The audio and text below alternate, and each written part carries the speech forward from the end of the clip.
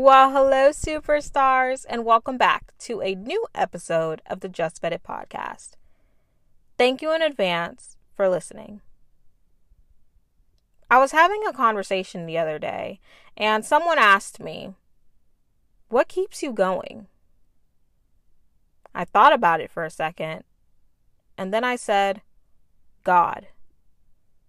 God is truly the only reason I am still here.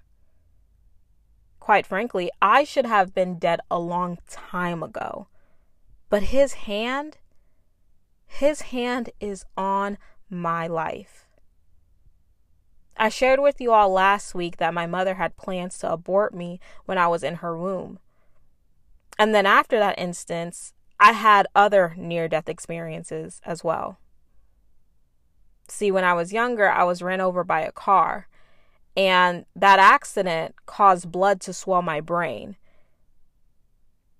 And then after that, I was also suffocated by a pillow where my breath could have went out if they did not let go at the time that they were supposed to. And then as a young adult, I had all these thoughts of suicide. So yeah, if you asked me, I've been clocked out on this thing called life, okay? Like, I've been given up. But something happens when you give your life to Christ. Something shifts. Old man, new man. The Bible says it like this. 2 Corinthians 5:17 says, "This means that anyone who belongs to Christ has become a new person. The old life is gone and a new life has begun." In Galatians 2:20, it says, "I have been crucified with Christ. It is no longer I who live, but Christ lives in me. And the life which I now live in the flesh, I live by faith in the Son of God who loved me and gave himself for me." Here's one thing I know about God. His word does not return to him void. If he created you, it means he has a plan and a purpose for you. There's something he needs you to do here on earth on his behalf. Ephesians 2:10 says, "For we are his workmanship, created in Christ Jesus for good works, which God prepared beforehand that we should walk in them." Can I tell you something? If you're not dead, that means he is not done. There's something on this earth that you have been created to do. In order for God to move here on earth, he needs a vessel to do so. That's why the Bible says that the eyes of the Lord searches all of the earth looking for people who love him. It's because he needs a vessel to do his good works. You are that vessel. And I know that certain circumstances or situations can make us feel like it's too late, it's hopeless. But God wanted me to come on here and remind you today that if you are not dead, he is not done. Amen. And if this is your word, I want you to leave a comment and I want you to rate this podcast. It really helps other people find this message as well. So if you have been blessed by my messages and you are blessed by this word right here, I want to encourage you to share it. I want you to bless other people so that they can hear this word as well. Amen. Going back to the idea that the old me is dead and the new me is empowered by Christ to keep going, I want to remind you that it is not by your strength, but by his strength. When we come in partnership with God and make him the Lord, leader, and savior of our lives, the greatest gift that God gives you is power. Luke 10:19 says, "Behold, I give unto you power to tread on serpents and scorpions and all over the power of the enemy, and nothing shall by any means hurt you. 2 Timothy 1:7 says, God did not give us the spirit of fear, but of power, love, and sound mind. Power. You have got the power. But how do you access this power? Proverbs 18:21 says, the tongue has the power of life and death, and those who love it will eat its fruit. It is very important that you mind your words, superstars. Watch what you say. Those who love it will eat its fruit. Your words will cause you to experience the life that you live. Words shape your belief. Your situation or circumstances, they don't have to change. What does need to change is your thoughts that you have towards them. Once you change your perspective, your thought on a situation, then everything around you will change. It becomes a domino effect. I'll prove it to you. When Jesus went from town to town healing people, imagine this. Place yourself in the shoes of someone who is sick, okay? Nothing around them changed at that time. They were sick. And if you had leprosy, you had to scream out, unclean, unclean, so that people know that you were someone who was sick. So Jesus come on the scene, and that doesn't mean that they're automatically clean. Jesus said, let's look at Luke 17:14. When he saw them, he said, go show yourself to the priests. And as they went, they were cleansed. Like I said, place yourself in the shoes of those who are sick. Imagine you being sick. You're unclean to society. You meet a man and he says to go show yourself to the priest that you are clean. And in that time, the priest was the one who were the physicians of the time, and they told people if they were clean or not. So you had to go to the priest in order to get, that validation that you are clean, right? So that society would accept you back. And so Jesus told them to go do that. And imagine you are sick, and this man tells you to go show your sick body, yourself that is sick, that you're covered in disease. He says, go show the priest that you are clean. If you are in the shoes of a sick person, you're looking at your skin, you're saying, I'm still sick. What is he talking about? Why is he telling me to go? Nothing in their circumstance changed at that moment. The only thing that shifted in that moment was their mindset. They had to believe that, you know what, this man, I've heard he has performed miracles. This man told me to go, even though I look down at my skin and I see I am still sick. This man told me to go. So I have to change whatever I see in my physical. I have to change my belief towards that. I have to ignore what I am seeing, and I have to believe internally that I am healed. And if I go, somehow I will be cleaned. They had confidence within themselves. They switched the perspective from I'm sick to I'm clean. And the Bible says that as they went, they were cleansed. Their situation didn't change. Their perspective did. Does that make sense? Are you following me? Jesus did this many times in the Bible. He said, your faith has healed you. Or he would say something like, it shall be done according to your faith. What is faith? Hebrews 11:1 says, now faith is the substance of things hoped for and the evidence of things not seen. But in Vedleen terminology, faith is belief.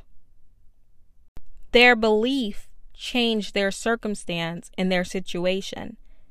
The Bible says in Proverbs chapter 23, verse 7, "As a man thinketh in his heart, so is he." My question to you today, superstars, is what do you believe? If you don't know, take a look around you.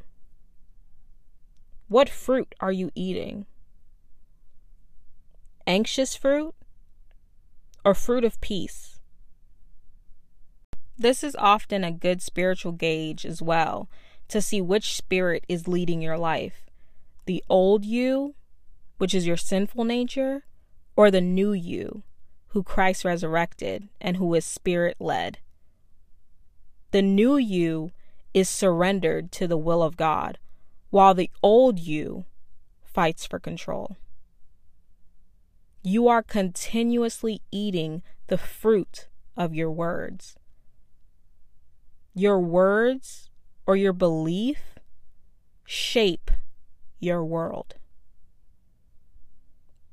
Okay, Ved, so how do I make sure I'm eating good fruit? How do I make sure that I'm eating the fruits of the Spirit? I want my life to resemble peace, love, joy, patience, kindness, etc. And my answer to you, superstar, I simply say, keep your eyes on the Lord. Obey His commandments, meaning live righteously, love others as yourself, and finally, brothers and sisters, whatever is true, whatever is noble, whatever is right, whatever is pure, whatever is lovely, whatever is admirable, if anything is excellent or praiseworthy, think about such things. For faith comes by hearing, and hearing the word of God. Remember, I said faith in Ved terminology is translated to belief. So your belief comes by hearing. So be sensitive to what you allow yourself to hear and what you allow yourself to see. Your senses are easily influenced. Peter walked on water when Jesus told him to come. But when he took his eyes off the Lord, his senses, his reasoning mind told him what you are doing is impossible, and he drowned. So keep your eyes on the Lord, superstars. Obey His commandments. You will bear much fruit. John 15:5 says, He is the vine and you are the branches. Abide in Him and He in you, and you will bear much fruit. But apart from Him, you can do nothing. I share this because I am not sure how many of you have been asked what keeps you going, or what motivates you, or how do you do all that you do.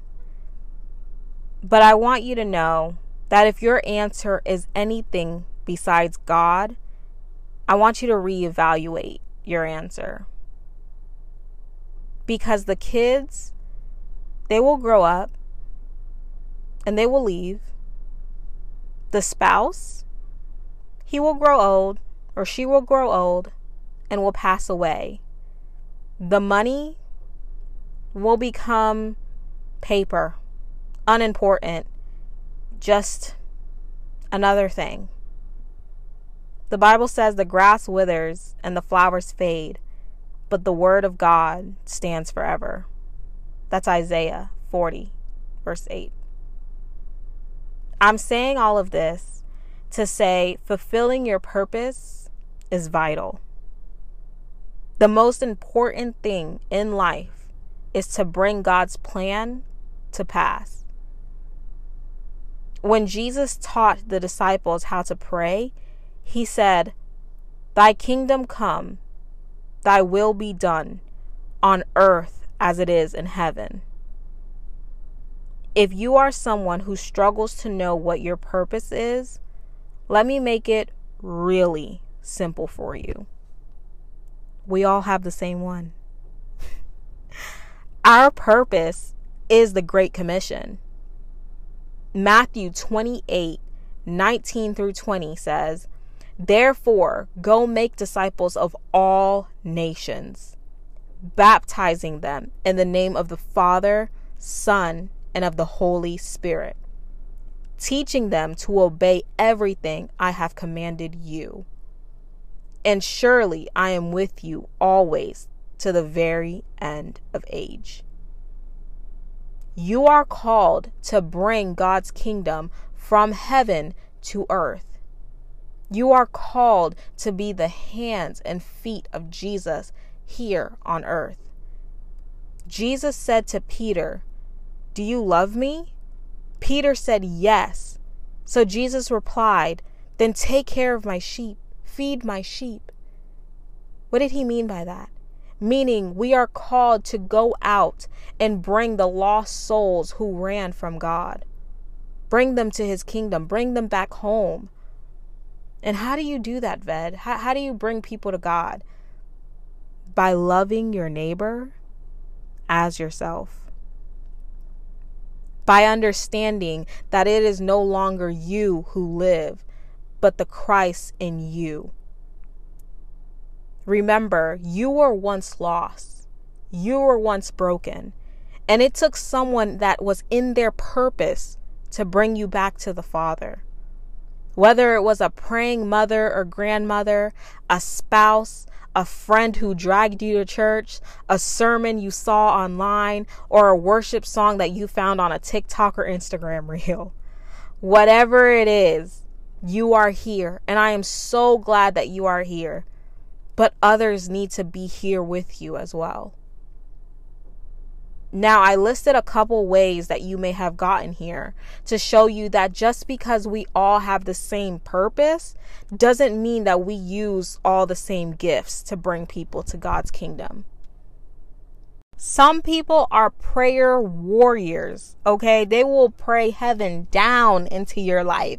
Some people are singers. They will worship, they will sing, they will praise. Some people are just excellent at preaching. They can teach a message to you. They can simplify things to you. Some people will prophesy over your life. Some people are doctors. Some people are scientists. Some people are lawyers. Some people are painters. They can paint really well. Some people are writers. They are authors. They can write you a book that makes you just come alive. There are some people that are encouragers, that they can use their words with such wisdom. Some people are givers. Some people are great cooks. They can cook you a meal. Some people could be realtors. They can sell you a house. Whatever it is, whatever you're good at, whatever you do, however you attract people to God, do it.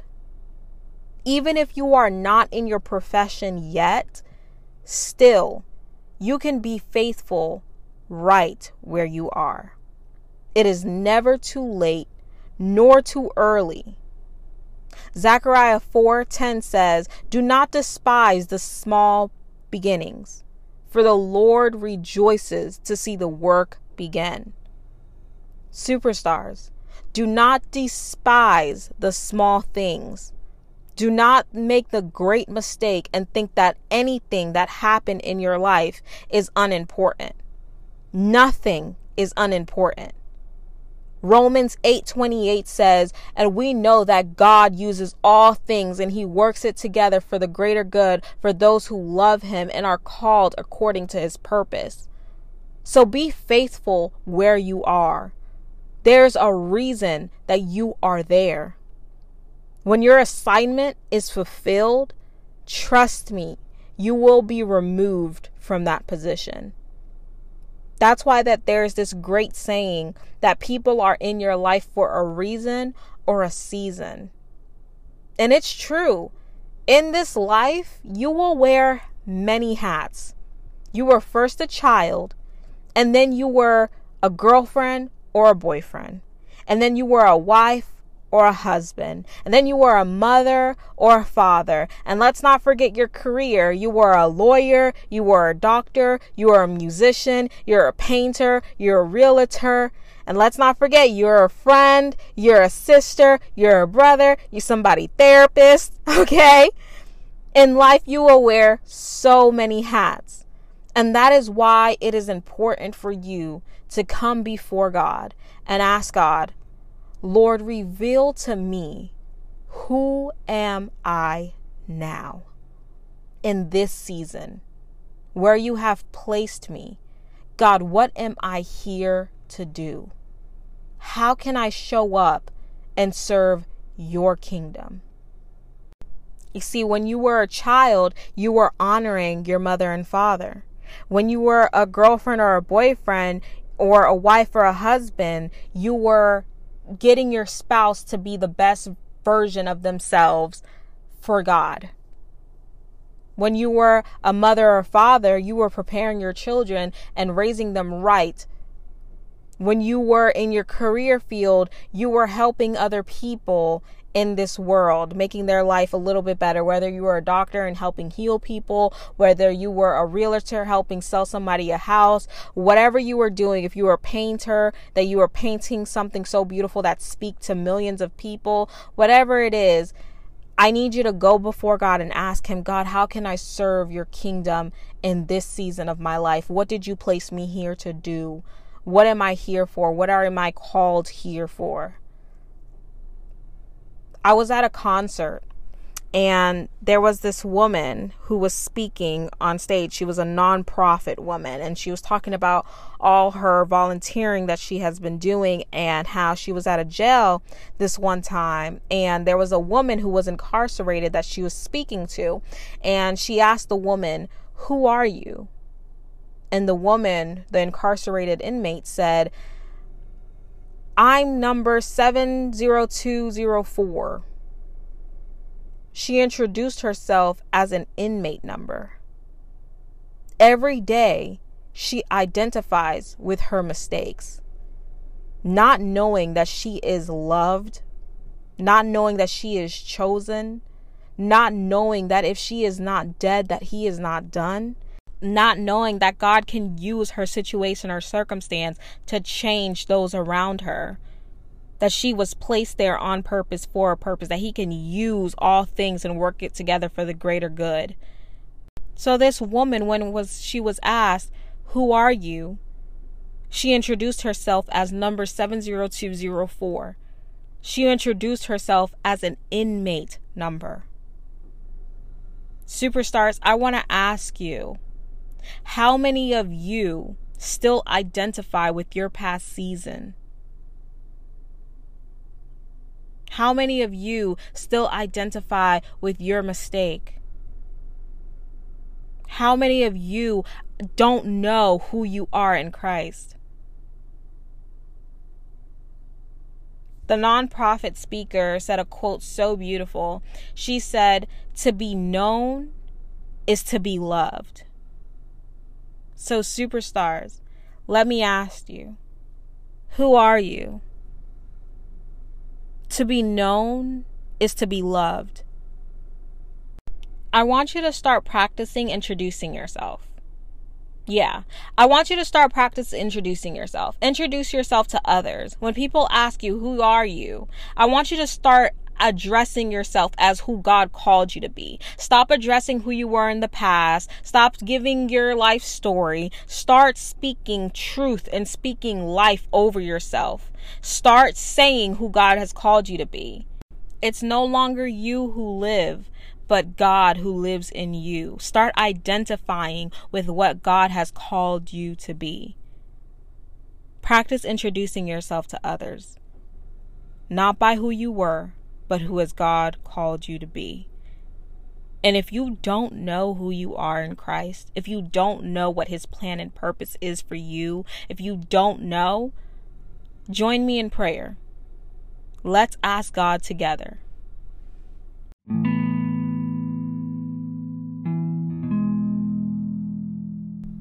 Dear Heavenly Father, God, thank you so much for this message. Thank you for this word.